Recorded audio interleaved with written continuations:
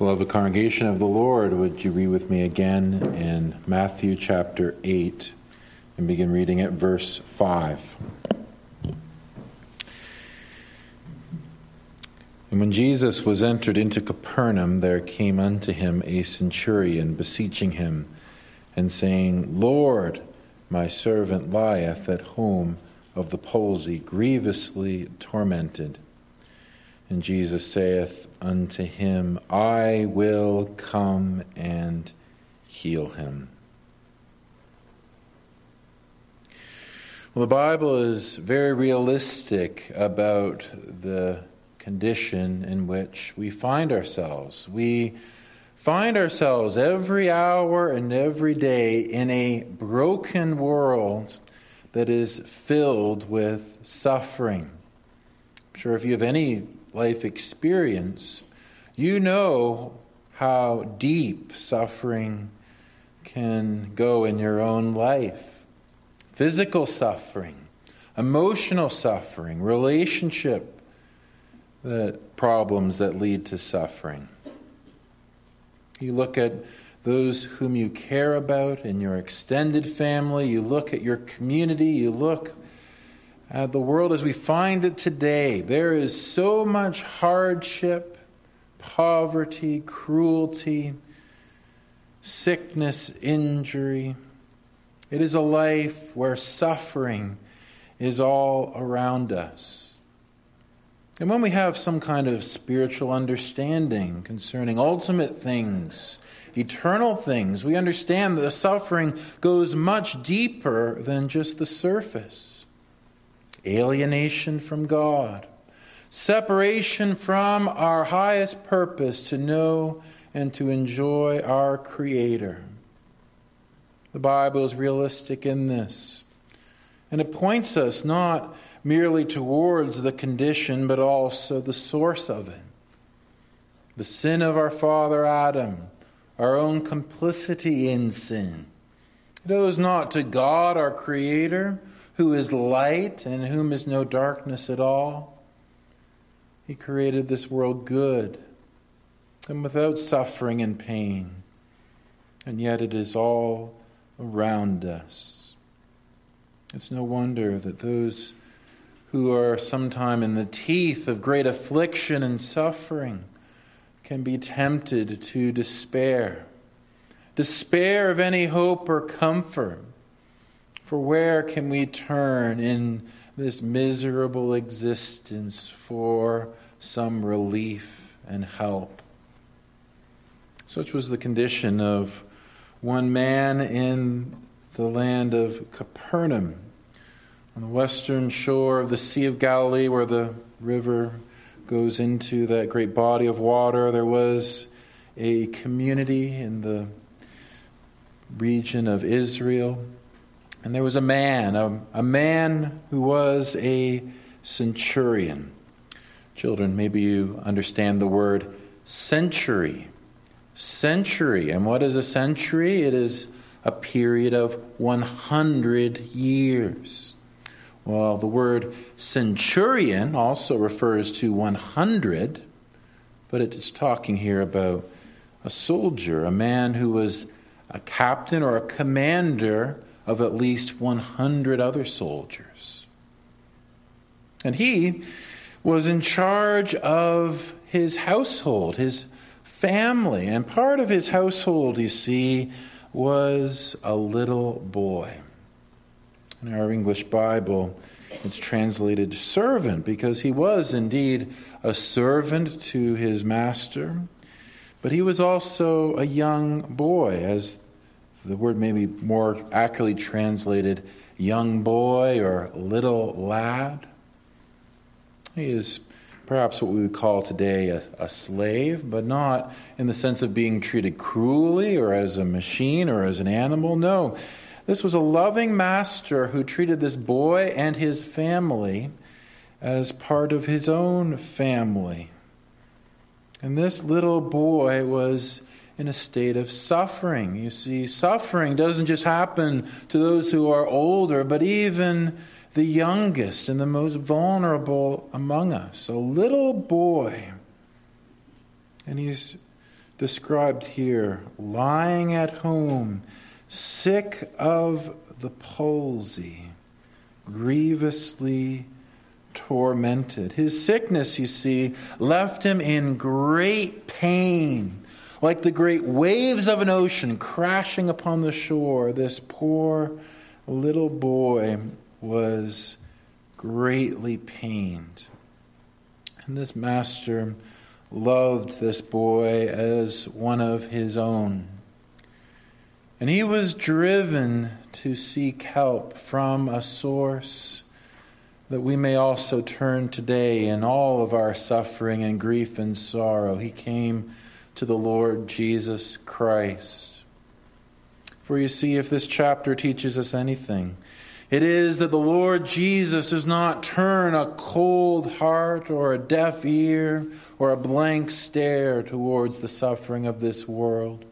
But entering into it in our own humanity, he has come on a mission to undo the curse of the fall and to bring healing and restoration where suffering and brokenness has resulted. As our sin bearer and mediator, these signs and tokens of his grace in these miracles, they tell us what also the Lord Jesus desires to do for us. And so I would direct us to this passage and have us consider it under the theme, A Centurion's Faith in Christ. A centurion's faith in Christ. We'll consider verses 5 to 13 under this theme. And first, let us consider, in the first place, the marks of his faith. The marks of his faith. Well, you see there in the Lord Jesus' case, he receives this message, and though you wouldn't know it from this accounting, he actually receives it not from the centurion directly, but from the elders of Israel who have been sent in his place to communicate to Jesus. And Jesus, with great willingness to help, great willingness to save, he says, I will come and heal him. Jesus hears this cry of desperation and begins to move towards the place where the boy is. He begins to journey toward the centurion's home. But as Luke explains in his accounting in Luke chapter 7, the messengers are sent to intercept Jesus. And what Jesus hears is recorded for us in our passage here, the words of the centurion in verse 8. The centurion answered and said, Lord, I am not worthy that thou shouldest come under my roof. This is most important for us to consider the words of this centurion. For what we see here are the marks and evidences of true faith. Faith is that which gives hope in the midst of suffering. Faith is that which restores and heals us and brings us into a right relation with God and removes the suffering of the curse as we cast ourselves upon the mercy of the Son of God. How vital it is for us to see how true faith is evidenced in this man's life. And one of the signs that accompanies this man's faith is the sense of his own unworthiness. He says here, I am not worthy that thou shouldest come under my roof. A striking thing to consider. You see, here is a man who was a soldier of the Roman army. The Roman nation, you see, was the superpower of their day. They were elevated above every other nation in the world. They seemed to control and dominate all the civilized planet. They were the center of a great empire, the strongest and the mightiest the world has ever known. And the strength of any empire, the strength of any nation, surely is its military. Those strong men who can wield the force of a blade, a sword, a spear, lethal, deadly force to back up the will of the state or government, to punish the enemies, to bring those under their subjection and rule. And the strength of any military, you see, is the captain or the general, that which has the charisma and the strength and the wisdom in order to command other soldiers to direct their power toward the mission that they have been given. And that was this man, a commander of commanders, a warrior of warriors. And surely in that place in the land of Israel, under the occupation of this Roman military, you have someone who would have been seen as a cut above all the rest in some respect.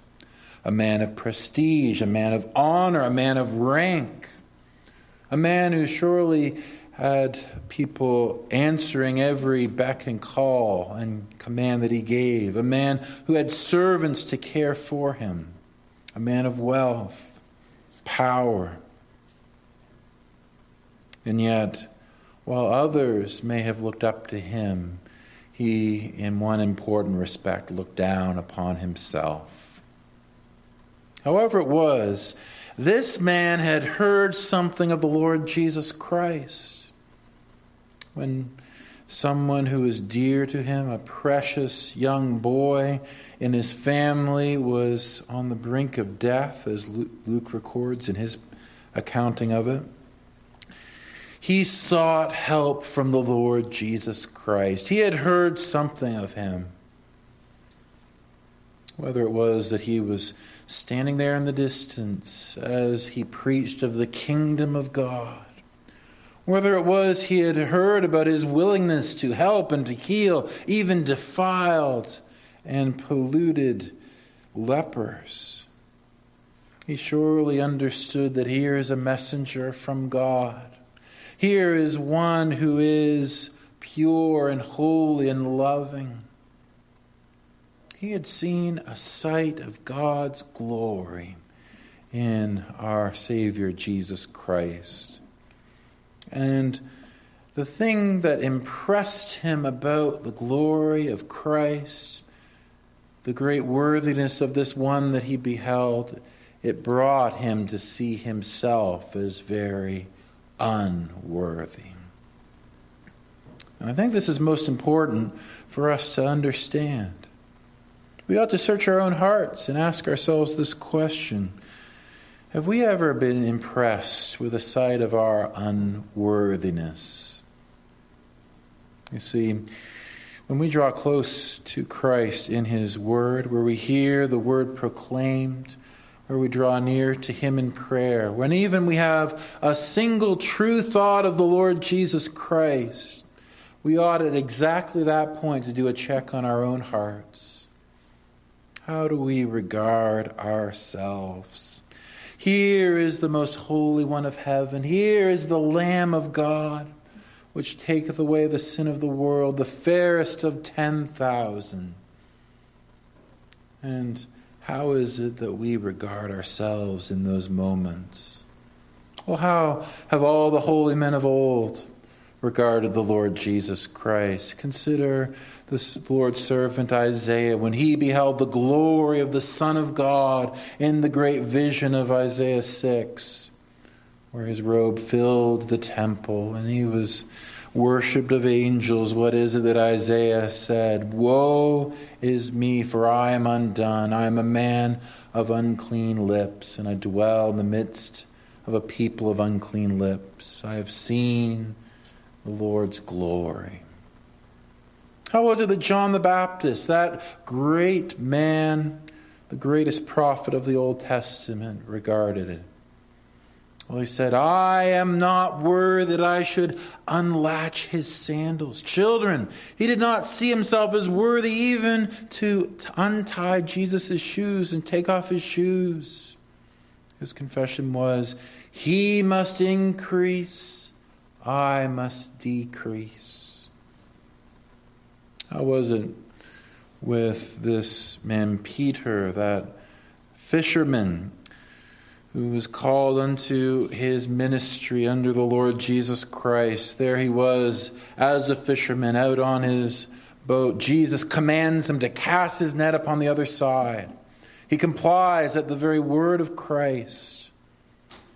And the Lord performs a great miracle, a great testimony of his power. And the nets are breaking through the great catch of fish that has been drawn in after all night, finding not a one.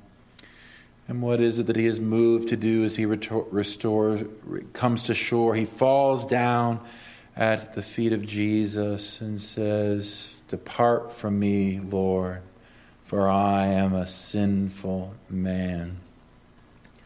This is the way it is to have a true encounter with the Lord Jesus Christ, to have his glorious person sealed unto our soul and his glory revealed unto us personally. It must have this effect upon us, that the sight of our unworthiness, the sight of our moral pollution and filth, we become more and more aware of it, and we are driven to this conclusion that we ultimately are not worthy to be in his presence and never could be worthy. Maybe you get a brief sight of this when you are caught in some great sin. Whether someone else catches you in sin, or whether the Lord pierces your conscience because he reveals that you have fallen in some great transgression. In those moments, then you become aware of him. And maybe in those moments you are driven to seek the Lord's face in prayer and cry out the words of the prodigal son and say that I am not worthy to be called your son, Father. And yet it's a sorrowful thing when those moments are fleeting. They pass us by, and so the predominant disposition of our soul is not our unworthiness, but a sense of pride and elevation of ourselves. Who can say that they have faith if they don't believe in their own unworthiness? Who can say that they have faith if they have not been humbled under the sight of the most holy God and the foulness of their transgressions? I tell you that a sense of our unworthiness is not faith itself, but it is always a companion of true faith. And if we would search our own souls and see that this is lacking, that whatever we may say about ourselves or say to others, that at root and at bottom we are indeed still elevated with great and mighty thoughts of ourselves. And we have to wonder, have we ever even seen our need for the Lord Jesus Christ? Well, that is the first mark of his faith that we see there, his sense of his unworthiness. The other thing I would note here is that there is his understanding of the authority of Christ. His understanding of the authority of Christ. Verse 7, and Jesus saith unto him, I will come and heal him. The centurion answered and said, Lord, I am not worthy that thou shouldest come under my roof, but speak the word only, and my servant shall be healed. For I am a man under authority, having soldiers under me. And I say to this man, Go, and he goeth. To another, Come, and he cometh. And to my servant, Do this, and he doeth it. Astonishing. Having intercepted Jesus before he can come into his home, and having been gripped by the sight of his own unworthiness, the fact that Jesus, in his purity of his person, in the glory of his calling, could not be under his roof, for that was too great an honor for him. He rather proposes this alternative. That instead of coming under his roof, he has to but speak the word. Have to but speak the word, and he is confident that his dear servant, his precious boy, will be healed. Striking thing, this. He has a sense of the authority of Christ, not merely over persons, but over events, over the very salvation or loss of life. We have here a very high view of Christ, and that which certainly should accompany faith when it is well with us. Let us follow his logic for a moment. You see, he reasons from the lesser to the greater. And when you reason from a lesser example to a greater example, you're not saying that the two are exactly the same. But rather, if you understand one thing, you see that it holds more sure, more certain in the greater case. What is the first thing that he says? Well, he takes his own station as a soldier. And he says, I am under authority. He has been placed within a military where there is a chain of command. And surely he knows, as one under authority, what it is to receive commands. And as one with a high rank, as a centurion, he knows what it is to give those commands. And let me tell you, it is very different in a military context where you add the words at the end, this is not a request, this is an order. This is not a suggestion, this is an order. You see, a military could never function if orders could simply be ignored. If it was just a group of people doing whatever they would wish to do, then that is not a military that's likely to get any success and is not likely to win any conflicts. No, their life and the success of their nation and empire depends upon this, following the chain of command. And so this man understands it well. I say to this man, go, and he goes. I say to this one, come, and he comes, and my orders are followed. I don't have to question it, I don't have to doubt it. It will happen. So in the lesser case, and now he reasons unto the greater. He says, how much more sure am I that your commands will be followed? And however confused, however imperfect this man's theology, he knows much. He knows much here of the Lord Jesus Christ. His confession is true. Let us reflect upon the great authority of the Lord Jesus Christ. Let us search our hearts and ask ourselves, has this captivated us in the way it has this centurion? Consider his authority as your creator. He is the one who spoke the worlds into being, the eternal true God, the one who fashioned the stars, the one who laid out the orderly workings of human DNA, the one who created the harmony and the order of this vast, wide creation. He spoke it all into being. He conceived it in his infinite genius, out would all work. And he governs it. He governs it still through the working of his power of providence. Jesus is true eternal God, as the one with all divine power and might. He has natural authority of an infinite and perfect kind. But more than that, he has authority as mediator. Authority as mediator, and that which is surely most in view here.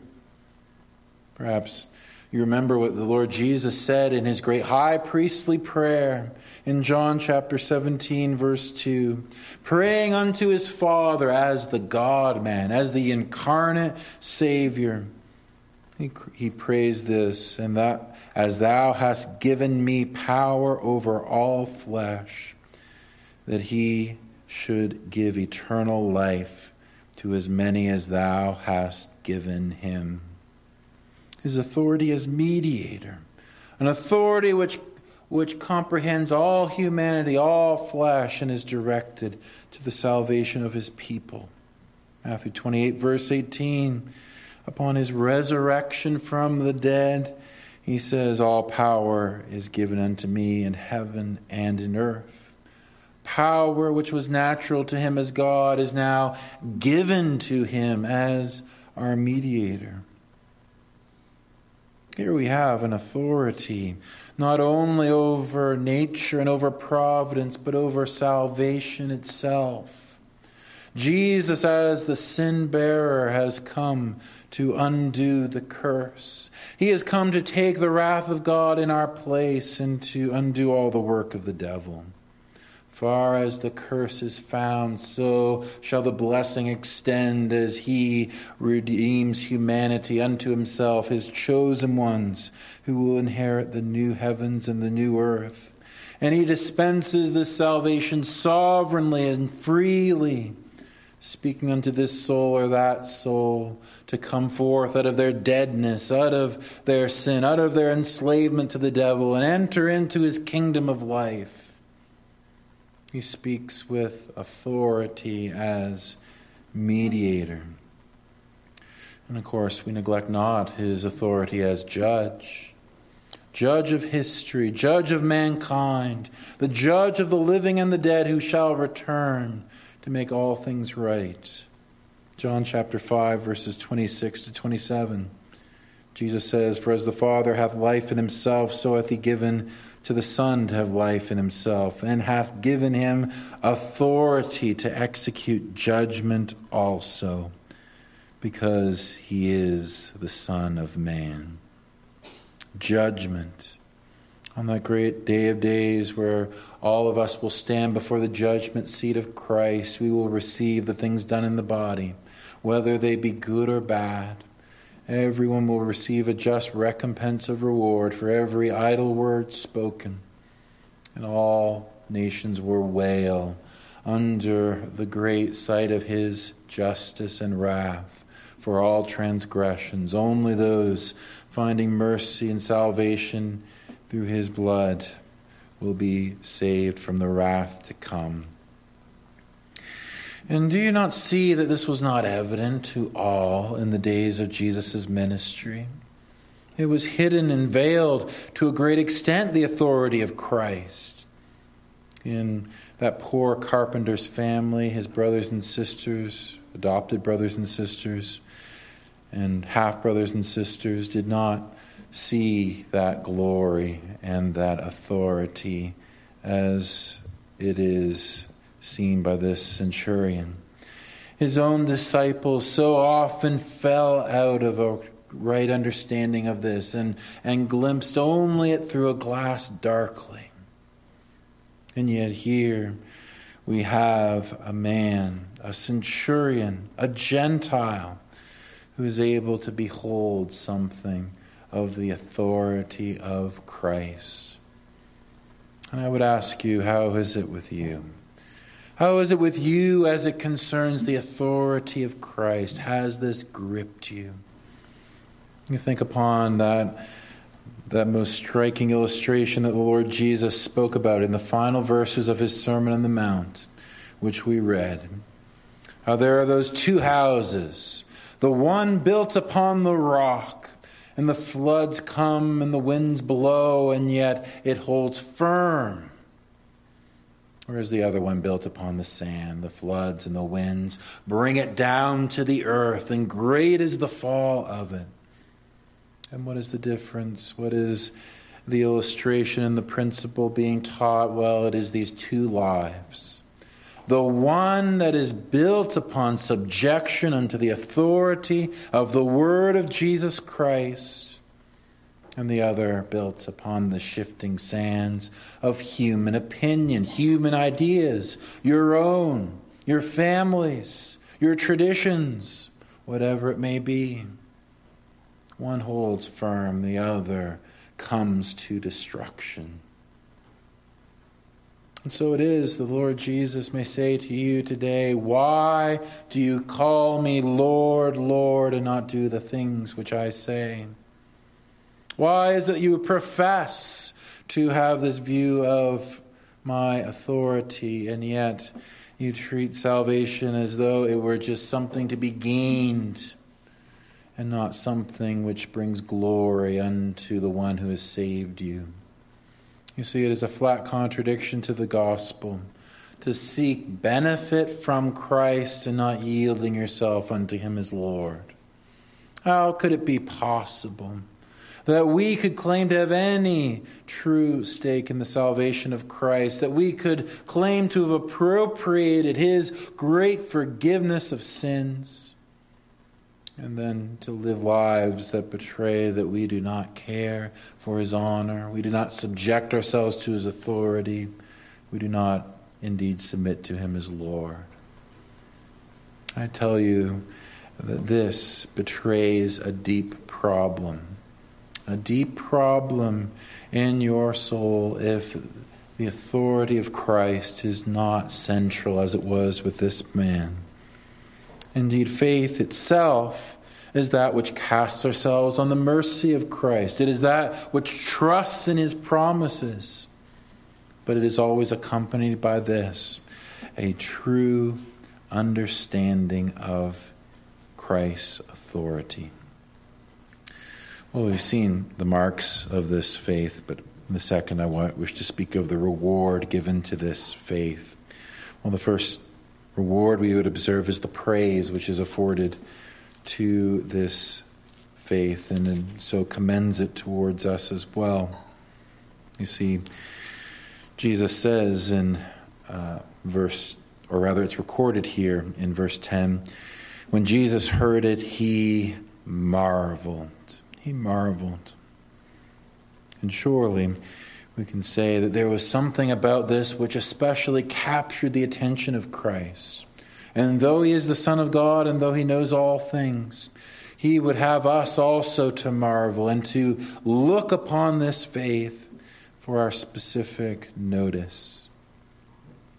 We read, and Jesus heard, he marveled and said to them that followed, verily I say unto you, I have not found so great faith, no, not in Israel. Who was this that particularly caught the Lord Jesus' attention? That this man, a Gentile, outside the covenant community, had received probably very little light, very little truth, very little instruction. But that which he had received, he had improved. He had used. He had improved by trusting in the light that he had received. It was not like many who had been raised in the nation of the Jews, how they had been instructed in the words of the prophets. They had been catechized in the details of the law. They had surely heard a great many things from the word of God, but all that they had heard and all that they had received, for the greater part of them, had not been improved. They left it as it was, just so much head knowledge to be contained in their minds, and it never changed their hearts. How terrifying that is. Maybe you've noticed this. Maybe you've noticed what it's like in your own experience, where you have someone who has a very poorly instructed background. They don't have much knowledge of the Scriptures as perhaps we are accustomed to. They don't have a very clear understanding of doctrine. But where you speak with them, you know that they have been captivated by the Lord Jesus Christ. You know that they trust in him. You know that they live for him. I remember when I was in seminary, there was a man from a majority Muslim country I was studying with. And one of the things that he mentioned is that, the difference between Christians there and here is that they're very poor understanding of the Bible, very poor understanding of doctrine. But let me tell you, they are on fire for the Lord. They will witness for the Lord to their own Muslim family members, knowing that they are risking their own deaths. And they will lay down their lives for the Lord. Here, a great abundance of knowledge, but where is the fire? Where is the zeal? Where is the improving what we have received? Oh, dear brothers and sisters, to whom much is given, much is expected. Are we improving the light that we have received? As we receive a sight of the Lord's authority, of His mercy, and of His grace in the sacred Scriptures, are we improving that in our own lives? Are we pressing on not merely to a head knowledge, but to a heart knowledge? Are we seeking to have a true encounter with the Lord and to profit from His mercy? Well, you see that He is encouraged through this commendation, but the commendation and praise, it also comes with this distinction between those who are saved and those who are damned. Verses 11 to 12, and I say unto you, that many shall come from the east and west, and shall sit down with Abraham and Isaac and Jacob in the kingdom of heaven. But the children of the kingdom shall be cast out into outer darkness, and there shall be weeping and gnashing of teeth. You know, it's a remarkable thing that some of our Baptist brothers deny that the covenant with Abraham was a covenant of grace and salvation, and yet here you have the Lord Jesus Himself speaking about Abraham, Isaac, and Jacob, the patriarchs of the Old Testament, partaking of the kingdom of heaven, receiving blessedness and salvation in the world to come. And what He says is that, like the centurion, many will come from all the whole world under the New Testament administration of the covenant of grace.